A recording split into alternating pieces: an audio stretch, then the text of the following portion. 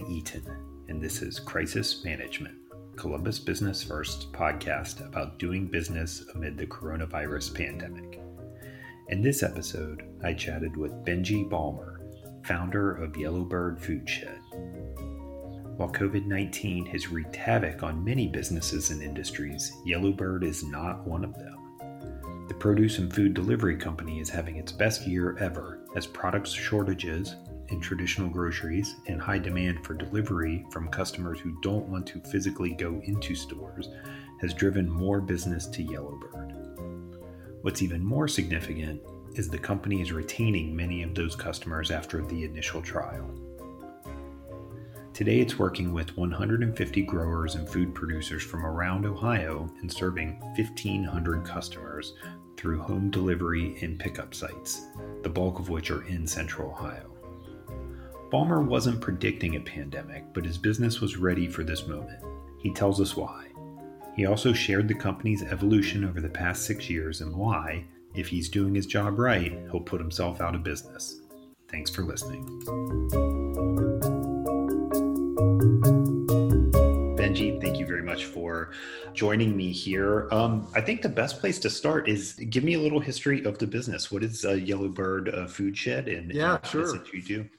We started technically as Yellowbird Foodshed in 2014. Before that, my wife and I lived in Findlay, Ohio, had a couple kids, and we were beginning to grow a little bit of food for ourselves, just as a step kind of in our personal journey. And at the same time, we were learning about other things like milk and bread and a myriad of different categories in food. And as we began to change our diet, we noticed that friends of ours that were kind of in the same position in life also began to do that along with us. We were kind of researching for them. Mm-hmm. At some point in all that, we would go out to a farm and get milk, or we would go out to a farm and we would get chickens. And so we would say to our friends, do you want us to get you something while we're out there?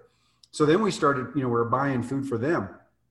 Well, I kind of jokingly said to my wife, we might be able to turn this into a business. Like we ought to just do this out of our garage. We kind of kept growing here and there. And as we grew in size and in the amount of food we were growing, we started growing food for people kind of in a traditional CSA model. Mm-hmm. Well, I started going to farmers markets and restaurants and, starting to hit that scene a little bit. And as I did that, a clear picture of the food landscape developed. I would look at other growers that I would become friends with, I had networked with, and I would say, is this it? Is this what everybody's fighting for? Restaurants don't buy very much. Farmers markets are hit and miss. My direct CSA customers are awesome, but there's only, 7 to 10 of them. And even the best farm in the world, might only be able to grow 20 or 30 varieties of food, which would leave your CSA members with just, basically every other week getting the same box. And they're like, yeah, this is about what we can do. And none of them were full-time growers. They were not making enough money to do that. So they were like a firefighter in a food grower or a construction worker in a food grower or whatever. And it just didn't sit with me. And so I'm like, started formulating ideas around what if we collaborated. I've always called it the sales monster. What if we got enough people together, direct to consumer, that said, we want this type of food and we want it direct from our growers. We want to know how they're treating the earth, how they're treating their animals, how they're treating their workers, on down the line. We will buy their food because we subscribe to all these different things. And so, in the beginning, it was like, well, there was 3 or 4 people that I connected with, and then there were 10, and then there were 20. And in the meantime, as I'm building up the distribution side or the food side, I'm also out selling the concept to consumers, So, hey, why don't you join this? We called it a multi-farm CSA. This is what we're subscribing to. This is why we think it is better for the planet, for you, for the grower, our local economies, all these different things. And so we would get 30 people and then 3 growers. And then we would get 70 people and 4 or 5 growers. And then we would get 120 people, and then 10 growers. And well, then we started, of course, naturally you start networking with other small businesses that are doing kind of what you're doing. So not really in the direct like produce side, but, I met, tons of people, restaurant owners. And I always look back at some of our early stages. I was delivering food with Dara Schwartz from Dorista Dips. We literally, her and I got in my one Yellowbird van, and she had, Giant Eagles and Hills Markets. And so I would go out and we would deliver her product. And at the meantime, I would network with those people, and her and I would formulate ideas together. And she was launching her business and I was launching my business. Well, eventually now we find ourselves in 2020, we're buying from 150 different growers and producers. We have 1,000 products. And some of that is still that core business of 3 different sizes of CSA boxes that come every week, on and on, along with now, a whole grocery store essentially full of products that we're adding, each week, depending on what your diet is, to that. And the cool thing is that right now is an explosion of small food businesses. The reason I even saw your name was seeing the article on North Country. I was with North Country in the very beginning. That was another story, just like Dara. I mean, I literally gave them a cooler when they were getting started that I didn't need, that they could age salami in, and they were looking for them. I'm like, here, just have this one. And so they started doing it, and to watch them grow. Well, you can extrapolate that story out times 100, because that's how many wonderful business owners and entrepreneurs are out there starting. And we're starting to see them kind of show up on our radar, and we're adding them to our lineup. So, one that I just recently got a delivery from was Spritz Tea, another woman-owned business there in Columbus. She knew Dara. Dara recommended us. She reached out to us.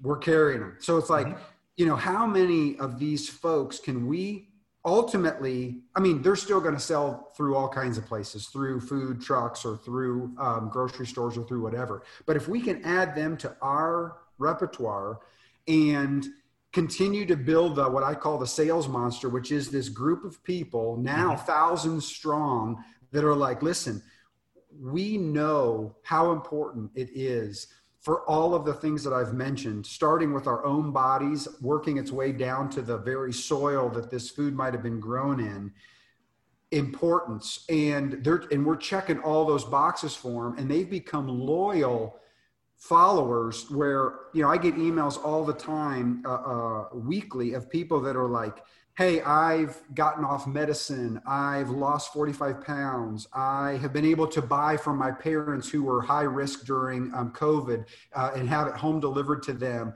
All these stories of all these things that we had dreamed on the front end that could be possible just by buying food from as close as you can buy it because it's right in our backyard. That's where it's starting to really become like, oh, this is what we always envisioned it could be. What else now is possible that we never even envisioned because we weren't there yet? And that's where we kind of find ourselves. So to go from that beginning stage, that I started at 10 minutes ago to here has just been 7 years of, can you believe it? But the answer is kind of no. But, at the same time, yes, of course. And where do we go from here?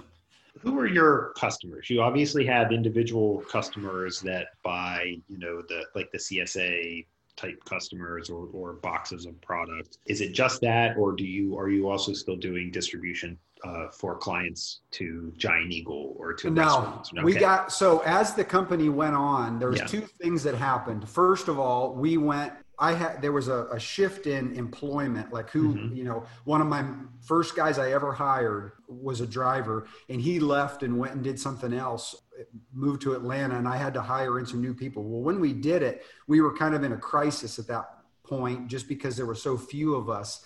And I had to, by necessity, stop delivering to restaurants and stop delivering to grocery stores, wholesale for people. And when I did that, our business really took off on the direct to consumer side. And I realized, I might have sunk the ship if I had continued to try to do all of those things. And so when we got to the tip of the spear and we were going direct to consumer, and that was all we did and all we focused on, everything took off. Okay. Yeah. About when did that shift occur? Probably 2017, Okay. 16, 17, right in there. I am not your customer. What's the pitch to me? If I go to your website, what can I get? What do I have access to? And how does it work? No matter what your diet is or what you're into, we have found in Ohio the top tier version of that product. So whether it's milk or eggs or pastured meat or just a product like a North Country charcuterie or something that is supporting our Ohio growers, that is the whole pitch. It is every dollar you spend on food, whether you like it or not, is a vote for whatever system that is perpetuating. So if it's fast food, if it's local food, if it's, I don't even know where my food is coming from, you're complicit, whether you want to be or not. And so what we're doing is we're going out and doing all of that vetting for you on the front end so that you can get the stories. I want you, the consumer, connected. I like that you like Yellowbird, X, Y, and Z consumer. I like that you think it's cute and that you want to have a bandana that says Yellowbird. I love all that. Ultimately, what I want you to love is I need you to know and be at least virtually shaking hands with the farmers and the producers that are putting this food together for you, because that is where the trickle-down economics and the saving our family farms and our local communities and all that is taking place. I am spending your grocery money for you. So when you give me that amount every week, whether it's $25 for a mini box and nothing else, or multiple hundreds of dollars because you're doing all of your grocery shopping with me, I am the guy, and my team is the team that is driving every single week to every one of these growers and producers and writing them that check straight back to them for the price that they need to be able to do what it is that they're doing. And we're not a wholesaler, so we're not going to them and saying, hey, we can give you nickels on the dollar, because that's our model. We're saying, what do you need to be sustainable? You tell me, because we'll figure out what we need to charge the customer on the front end, because we're going to reshape this whole food dynamic where the customer is no longer looking for the cheapest, fastest, easiest, most convenient, most homogeneous product that's out there. They're looking for the best tasting, best nutritious, all those check boxes. Plus, then we are complicit in how much did the farmer get paid? How did the soil get treated? How did the animal get treated, et cetera? Because those things, it turns out, are potentially what will help turn the tide on things like climate change and soil erosion, and whether or not somebody in the next generation is going to be able to grow food for a living, or we're just going to outsource it to God knows where because it's the cheapest, fastest, easiest way. I understand how and where a wholesaler makes their money, but if you're not wholesaling, how does Yellowbird make the money you need to be profitable? Yes, that's a great question. And we've had to decide, to figure it out on the fly. Yeah. We had an idea in our mind and by we, I mean me, when this thing started, and it was just me doing every aspect of everything, what we thought we could live on. Well, when it was just me in a van, that's one number of overhead. When you add employees and add coolers and add warehouse and add more vehicles and all that kind of stuff, that number changes. So as we've gone along, we've always lived in that place of what is the maximum amount that we can give back to the growers and producers. And sometimes they call that price, hey, this is what it is. This is what I would have to have. Sometimes it's, hey, last year we spent $20,000 with you. This year we're going to spend $80,000 with you. Is there more margin that we can shave on a price per pound so that we can keep the coolers on? Because ultimately, I want them to be able to do what they need to do in terms of having equipment and having seed and having whatever it might be. But are they ever going to build a giant cooler on their property to be able to keep their harvested product at the temperature it needs to be? Right. Probably not. So in order to do that, what if we drive out to you with our refrigerated vehicles and pick it up to keep it at the best temperature possible? But in the meantime, we both, me and the grower, need to pay for the fuel to be able to do that, or the equipment to be able to do that. And so that's where we're just basically trying to reshape the entire food system based upon knowing who grew our food. That's always been the question. We've always used that as our moniker: who grew your food? Because if you are asking that question, if I'm asking that question, we're finding answers together that then give us the ability to decide, well, then what is a fair price? Because the $5.99 for the chicken at the front of Costco, that's not a fair price. And I can tell you a million reasons why. And so I just saw yesterday, Butcher and Grocer, friends of ours, Tony Tanner, we do a delivery to their location and have for years. They did a half chicken out of the, smoked it out of the back of their thing. And they were like, kind of like doing like a little pop-up. Well, for a half chicken, a side of greens and a cornbread, it was $16. I know that that's a fair price. Does the customer know that? I don't know. And if they don't, how can we get them educated to the point where they know, oh, this is why that chicken costs $16. And it's actually a wonderful deal for all of us. And it's the best quality, best tasting, blah, blah, blah, on down the line. There is a hurdle there because the customer, all of us, see that at the front of Costco, I can get a whole chicken for $5.99. What's the story there? And if we ask the question, who grew your food, the story will be uncovered. And in doing so, then we're all going to stand at the door of truth. I can't make you walk through that door, but certainly many, many people are seeing that truth and beginning to answer the bell and respond in a way that is reshaping the food system for what I and Tony Tanner's of the world and everybody else that's trying to do this together would say is for the greater good for all of us. We may not see the benefit in the next 1 to 10 years, although we will see some, but what if we turn the giant ship that we all know is sinking to, with that small little rudder over a long haul where maybe our children or our children's children still have a fighting chance? How big is your business now in terms of employment or trucks or the facility that you operate out of? So we're in Mount Vernon, Ohio, and we've always been out of the same warehouse. It's an old building that we've gone in and refurbished on the inside, built coolers on the inside. We have probably, I would say we have 4,000 to 6,000 square feet of cooler space. We've probably got, let me think, we've got 3 quote unquote trucks, which are like box trucks. And we've got 4 vans, all refrigerated. Every one of those are. We probably are hovering somewhere in the range of 20 employees. Some of those are just, high school kids that come in for a few hours, a couple days a week after they're done with their classes for the day. But then, all the way up to 12, maybe full-time employees.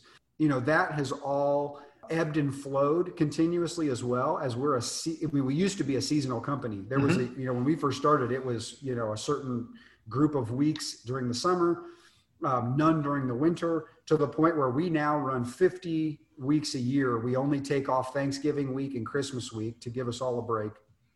And that food is going to continue to, I was just writing a newsletter for this week's box or this week's delivery and was saying, we run all year because one, we're buying storage crops right now. So, all of the things that we can keep throughout the winter to distribute, as well as we now have multiple indoor greenhouse growers that can grow multiple varieties of greens, Asian greens, cooking greens like chard and spinach and kale and all that kind of stuff. Then even some folks like 80 Acres Farm was one farm that we partnered with last year out of Cincinnati, and they grew cherry tomatoes and cucumbers even on top of the greens inside all winter long. So exploring some of those things that are like an alternative to soil agriculture that might be a sustainable model for the future for us to be able to eat year round locally in some ways that we don't currently even know. But we vet those places out too, and we go and see what their models are and what they're doing, because we don't want to just subscribe to something that it would look pretty, but still be unsustainable. And so in doing all of that, that's kind of how we've morphed into, man, we're delivering all stinking year now. What about paying growers that traditionally have not been able to make an income, December through April, and working with them to have a ongoing source of revenue. What does that look like? The first winter we ever did it, we had 100 people. The second that we were buying food for. The second winter, might have been 200. To this year, we're looking at probably trying to carry over 1,000 people 12 months a year, all the way through winter. And do we have it all figured out? No, we don't, but we've got the numbers that we've used in the past, what that required in terms of food. We're trying to extrapolate that out. We're trying to plan now, obviously, for what is going to come in January, February. This year is the unique situation of, we're not just looking towards cold months when food is low. We're looking towards what happens during the flu season when pandemic numbers do whatever they're going to do. People are scared maybe, or don't want to go out, or whatever it might be. How do we plan for that? We're guessing in some regards, but it's Mother Nature. Of course we're guessing. If we were to pretend like we had her figured out and that the answers were as black and white as we thought they were, or as we pretended they were, we would be doing a disservice to what nature actually does. So I'm gonna come back to that, but before I forget, what's your current reach like? You said you have about 1,000 customers. You work with. Well, that's what we're trying to carry through the winter. We currently are delivering to about 1,500. Now we go to. I'm just assuming that based upon our past history, some folks will not get food through the winter for whatever reason. But what's your geographic reach? We go through all of Columbus. So, any 270 and beyond by a few miles in every direction. We're in Mount Vernon. So, between Columbus and Mount Vernon is like New Albany. We kind of have a drop there. We're in Mount Vernon. We've got a nice drop here. Then on Fridays, we roll to Mansfield, Marion, and then Findlay, which is where this all started, where I'm from. So we still get up there once a week. My mom and dad still live in Findlay, and there's still some good partners up there. So on Fridays we get up to Northwest Ohio and then we hit everywhere along the way, which is that Mansfield, Marion, up to Findlay then. Yeah. So Northwest Ohio, down to Mount Vernon, and then of course all of Central Ohio. So everything down in the Columbus region. Do you have aspirations to deliver beyond that, or is that a pretty good footprint? It's a good footprint because Columbus is still that city that's trending upward, as you know, and the growth that's there, and the different, things that, of course, all of the apartment buildings and some of that kind of stuff that's happening, all of the food scene and that's exploding. So, until we feel like we've saturated to the point where we're not growing anymore, it just hasn't happened yet. We've continued to. And so in order to spread yourself out to a Cleveland or a Cincinnati, which would be the two places we're not really at, Cleveland has a great company called Fresh Fork, and we actually partner with them. And they've got a farm, and we buy stuff from them. And so, I probably wouldn't go that direction. Cincinnati, I'm sure, has something. I don't know who they would be, but in order to make it financially viable, you'd have to have 100 or 200 people down there just to get started. And so, we'd have to really focus a lot of marketing effort down there, and we'd have to have a good partner where we were dropping stuff off at, and, that kind of thing. And so it hasn't happened. I've explored it a couple times, but until the universe kind of delivers that answer or brings that person or connection to our doorstep, we just haven't connected it yet. Well, and I imagine there's also probably, I hope I explained my thinking on this right, but it's like, you probably don't want to get too big, right? Because at some level you're going to be too big, and you're going to then start to play into the system that you're trying to avoid, right? I guess that, I don't know if you're near that point yet, but eventually I mean, ultimately people have said, well, what about how would you franchise it? How would you go? Like, let's say Oklahoma City. I'm just pulling that out of a hat. Sure.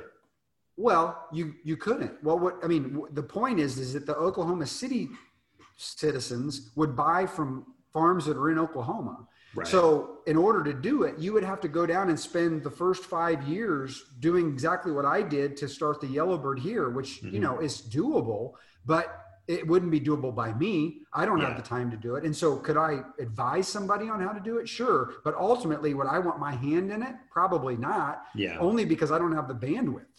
And so there needs to be, in order to really disrupt the food system, there needs to be, in Ohio alone, there should be 5 to 10 to 20 versions of what I'm doing underneath another moniker probably, and then extrapolate that out to the country. Now, what you would end up doing if you did that was then you would end up partnering regionally. So, you would end up working with maybe your surrounding adjoining states to say, well, in Indiana, we know they do great cantaloupe. In Tennessee, we know that they do great peaches or whatever it might be. And as you then cooperated all that, you would have your small food shed. Your food shed is the geographic region of which, your food comes from. You'd have your real small one where you were getting maybe 80% of your food from, maybe even 70. And then you would then have your bigger food shed that might be the next layer out that still wasn't going all the way down to South America or California or whatever. In the beginning, I always thought that the thing that would put us over the hump would be there would be a climate disaster in California, a drought that lasted for 4 or 5 years. And all of the stuff that's coming from out there that's on our shelves in our grocery stores as organic would cease to exist by a natural disaster. That isn't what it took. It was a pandemic. I didn't know it would be that, but ultimately that was the thing. Well, now I look out there and I'm like, these poor people that are out there, I don't know what's happening with the fires, but it can't be good.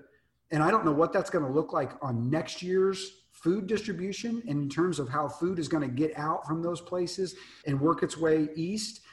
But you better believe that we've spent 7 or 8 years preparing for whatever happens. We were prepared for the pandemic because we were preparing for something else. How can we continue to reimagine the food system in a sustainable way for us right here? Because I personally never had to go into a grocery store to get food because I've thought about it beforehand. Now, I still was underprepared. I can't even imagine what would really happen when, it wasn't just toilet paper that was missing off the shelves or flour or whatever the thing was. But, if there was a hardcore, long-lasting, whatever it might be, that's what I've been telling our members throughout all this is that, listen, we are talking about food security here. I'm not trying to scare you into it. The reality happened for a minute. And that is in my opinion, a friendly glimpse into what could happen. And so what are we going to do now to build up that supply chain and security so that if anything worse than that happened, we would still be able to eat? Now, one of those things is just planting gardens. Lots and lots of our members grow their own food and still buy our food. So everybody's like, they'll be like, well, I thought you wouldn't want somebody else growing because then they wouldn't buy from you. And I'm like, no, I need our people growing food. I'm trying to build a system that will put us out of business. I'm not in this for, well, how big can the Yellowbird be? I'm in this, can we save the frickin' planet? And if we can, what will it take to do that? And one of the things, although it seems small, is grow something yourself to have a little bit of, even if it's just a glimpse into what it looks like and how hard it is to grow food. But that's where security starts. But they say that at the end of World War II in the Victory Gardens, 40% of our food supply in the United States was coming out of our backyards. That is ridiculous. I bet it's not 0.0001% right now. And so you look at that time and what was happening there, and we might have been sad because of loss of life in a war. We might have been down because we were going through a depression, all those kind of things, but food wasn't an issue because we were growing it in our own backyards and we were working as communities. You know how it goes. If I'm growing zucchini and you're growing tomatoes and we're both good at those kind of things, I don't need to grow tomatoes. You're growing them. So here, let me trade you some zucchini for some tomatoes. You're getting other things happening that are almost not quantifiable in some regard that is growing your security there in where you're living because now you're reliant on humans that are reliant on nature. So all of those things I think play a role in going forward. And ultimately that's where I think we kind of currently find ourselves as we look towards that.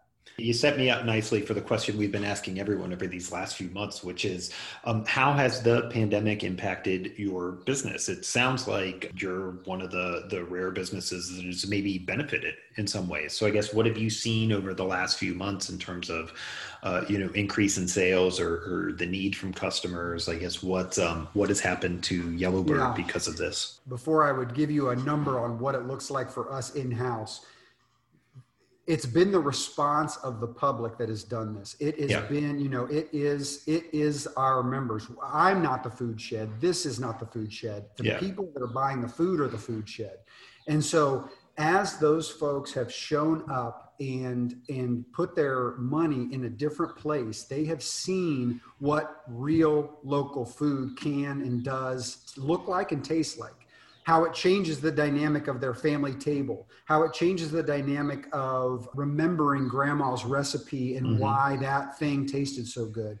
So for us, I've said it, the pandemic saved us. I mean, it was, we were fighting tooth and nail against Goliath, and we were given the stone that was going to hit Goliath in the head. Now, we haven't decapitated Goliath as the David story goes, but we certainly were able to knock him down. And in doing so, our business grew. I mean, we were up 100%, and then we were up 200%, and then we were up 300%, 350. Well, week to week in-house, it was we were pushed to our limits for months. And what it felt like is that we had just won a hand of poker. We had doubled our pot, and we basically said, we've got to push it all back in because that's how many people are showing up for this food. Can we do it? I don't know. Did we drop the ball along the way? A couple times. We certainly have sent out, when you're dealing in fresh food, sometimes that food, and this is a recent one, peaches, they went out and we had peaches that were picked pretty much ripe and went out and were kind of soft. Now, most people got great peaches, but some did not. And we've got to turn and we've got to say, apologize, give them a credit. More than happy to do it. That's the game that we're in. And we want you to have the best experience possible. Here's what happened that I did not anticipate. The sales numbers go up. I'm thinking, they go and then they come down.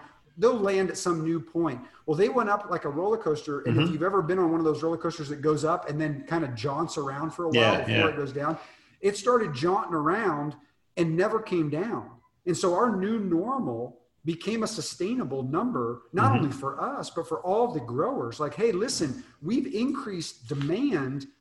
Begin to think about 2021 and you're planting for that, because you're not going to be, this year we might have spent $30,000 or $40,000 with you. Next year, we plan on spending $100,000 with you because we've gotten a sales monster where it needs to be, so that the people that are wanting this food and willing to pay for it are saying, we'll never go back. This is where we want to live now. And so that has given us the ability, which is always the thing from the beginning, to go to the ag side and begin to build up that supply on that side in a way that is sustainable to the human, to the animal, to the soil. And that's what's exciting for me. That's the buzz for me. Listen, I sell all the time just because I'm a persuasive person. So if I like a certain movie, I'm going to try to get you to watch that movie because I think you're going to like it too. At the end of the day, that's not what gives me a buzz. The thing that gives me a buzz is when we show up at the growers and producers and we're saying, listen, just keep going. We've got it. We're on the cusp of something here that is going to make you and your future generations that are living on the small family farm able to continue to do what you're doing. And that to me is like, okay, now there might be hope. There's lots of places where I don't see hope, but I'm not trying to fix those ones because I don't know how. I'm trying to at least contribute to a solution on this thing. And that's where I'm like, oh, the people are getting this in their mouth because the food speaks for itself. We're just the conduit. All I'm trying to do is get consumer A, B, or C connected with grower A, D, E, or F, because once that connection happens, then all the light bulbs start going off. And so that has begun to happen in a way that it never happened before. And I think it's because people are super concerned about the pandemic, one. Two, all the recalls that happened on romaine lettuce, and peaches was the one that I just mentioned, all the different things. And as they begin to become aware of what food really is and how it's really grown and what it really does in your body, et cetera, they're beginning to make choices for change in their own personal life. That's what we want. When I started this company, I talked about ag. And people kind of liked it, and some people bought in because of that. When I switched the messaging 4 or 5 years ago to your personal health, that this is the best thing for you, your family, your children, that's when the emotional response started of, you're right. And I need this tool in my tool belt to couple with my yoga practice, my meditation, my prayer, my church, whatever it might be, because it's not different than those things. It's the same, if not even equally or as more important as, I don't know anybody that meditates 3 times a day, but I know a lot of people that eat 3 times a day. And so as you're fueling that, everything else then becomes even more profound, more powerful, more poignant, more able to heal and deliver the thing that you're hoping it delivers. And so that's where I'm like, man, let us give you the tools necessary to enhance your own life, maybe your spouse, your children, at school. I mean, I got so many moms that sit on PTA boards that have brought us into their school because they want their kids, when they're at, of course, this was pre-pandemic, at that facility, to have real food, because they know they're getting real food at home. Yeah. And so how can we then get that through a system that is budgeted for 80 cents a kid to try and feed them? And there's change happening there. And to be able to facilitate some of that has been an honor. So, it's like, man, you start getting it in your own stomach and it starts to affect your own brain. And then all of a sudden everything starts to light up and you're like, oh man, what else is possible? Yeah, absolutely. I wanted to come back to the issue of what was maybe driving the demand. You touched on it, but I imagine, I know there were shortages in supply for like meat in some areas. So I imagine that was a factor. I imagine I would also guess that people not wanting to go to their grocery store was maybe a factor, the ability to sort of easily pick up something else. Are there any other factors that were maybe driving this surge in demand? Sure. So quantitatively, that last one you said, let me give you a figure. Pre-pandemic, we were doing 60 home deliveries a week, which was great. That means to us, that was awesome. At one point in the surge of the pandemic, we did 660 deliveries home deliveries in 1 week. Wow. So the shift in the buying habit, absolutely, that's a quantitative measurement of how that looked. Also, think about this. If I go online right now and I Google home deliveries or food deliveries or whatever, obviously the big box stores are going to come up first. Whole Foods, Kroger, Aldi, whatever it might be. We might be on the 17th page of Google. I don't even know. That we're not getting very many looks. I never go past the first page of Google. So whatever's behind there, I'm not seeing. Well, during pandemic, you go to Kroger and you put an order in and they're saying, we'll have it for you, but it's going to be 2.5 weeks. Yeah. So being the 17th page on Google, I'm now the girl that everybody wants to take to the dance. Because I'm saying, I can have it for you next week. We've got it in-house. We've built the supply. It's here. And that's what I mean by we kept going all in, where we were seeing the numbers grow so fast that we were like, do we have enough food for this? I don't know. Turns out we did. Turns out there's not a food shortage or even a meat shortage, but the supply chain's busted like we knew it was. The pandemic revealed nothing to us that we didn't already know. We knew this. We just didn't know. I mean, nobody else knew it. We knew the food system was broken. All the pandemic did was shine a light on it. So now we're looking at that and we're saying, even if Smithfield, which is the plants that closed down for the pork stuff and put a shortage on all that, even if they were fully staffed and running through all that meat, is that really the conditions of the meat that you want to be eating in this time and the conditions that we want to put those workers through? Is this really the way that this is going to work? Because it doesn't feel sustainable. And that intuition, that gut reaction, that like, awakening moment, there's going to be more of those. Yeah. And as they happen, you can't build a house of cards and then pull a card away and expect that it's just going to, that it ever was sustainable. A small wind would blow the whole thing over. So I'm not afraid of a broken food system collapsing. What I'm afraid of is that we haven't seen the writing on the wall and built something behind it that will at least give a fighting chance to people who want to participate in it. The worst thing in the world, and we never had to do this, the worst thing that I could have imagined was having to say to somebody, we can't fill your order this week, or you can't put an order in because we can't handle it. And I know that I know Amazon was doing that at some point. They were saying, we can't take any new food orders. If you weren't ordering food from us before, you've got to be on a waiting list. Yep. Never had to do that.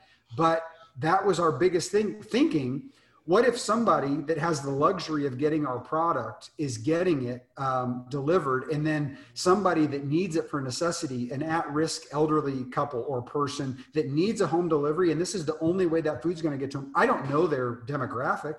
And so what if I have to say no to that? And I don't even know that I'm saying no to it specifically. I'm just saying, yeah, we're at a max capacity, and now they're not getting that. Luckily, we never did, but can we build now knowing whatever's going to happen in the future so that we never have to do that? I don't know. I don't know the answer to that. Could it be so disastrous that at some point we would say we've maxed capacity? Mm-hmm. Possibly. I hope that never happens, obviously. Well, I think we're getting near the end of our time here on Zoom, and I don't want to have us get cut off. But I do think we've covered a pretty wide gamut of topics. Is there anything you can think of that we haven't touched on about your business? Just the hows.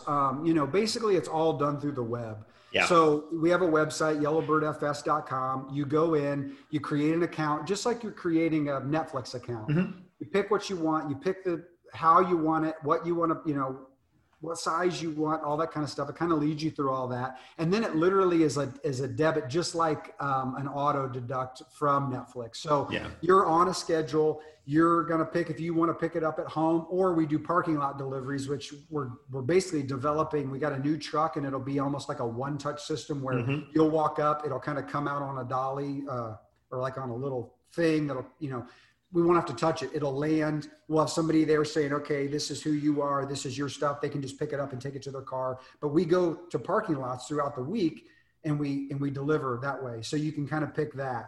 And that's how you really are in control of your own destiny on that kind of a thing. Mm-hmm. If you want to add on a store order and get milk, cheese, eggs, dips, charcuteries, whatever it might be, certainly, absolutely.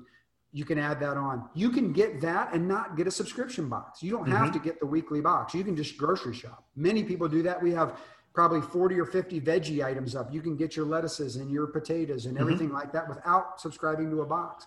So you can do all those different things. We've tried to make it just as easy as possible for every single person to be able to get in, get their information in, decide how they want it. I want it every other week. I wanted it once a month. I just want to put one order in and give it a try, whatever it might be. So that's all done through the web, and your information goes in there and stays in there secure, just like you were buying from any other place online. And then you handle your choices inside of that portal or whatever you would call it. So that's how the whole thing's done. And we just want to see people. We love talking food. We love interacting. So through Facebook, Instagram, customer service emails, we get back to everybody. And that in itself has turned into multiple jobs. But we don't ever want to be not responsive. If you reach out and you've got a complaint, we're not afraid of a complaint. It's fresh food. There's going to be complaints. Yeah. We expect them. So what can we do to, do you want a refund? Do you want us to give you that again next week and do better? Whatever it might be, we're going to take care of you. So ultimately, sometimes that in itself keeps customers. Hey, we just can't believe somebody responded. We hear that all the time. Yeah. And, that's crazy to me that there wouldn't be a customer service response. And that just happens. So yeah, we try to just make all that a good experience so that there's very few reasons. Now, at the end of the day, it's still not for everybody, and we understand that, and people have tried it and they don't, they don't want that much food. They don't want a surprise. There could be all kinds of reasons. We completely understand and are just thankful that we had the opportunity, Benji, thank you very much for giving me some time today to walk me through your business. I wish you luck going forward.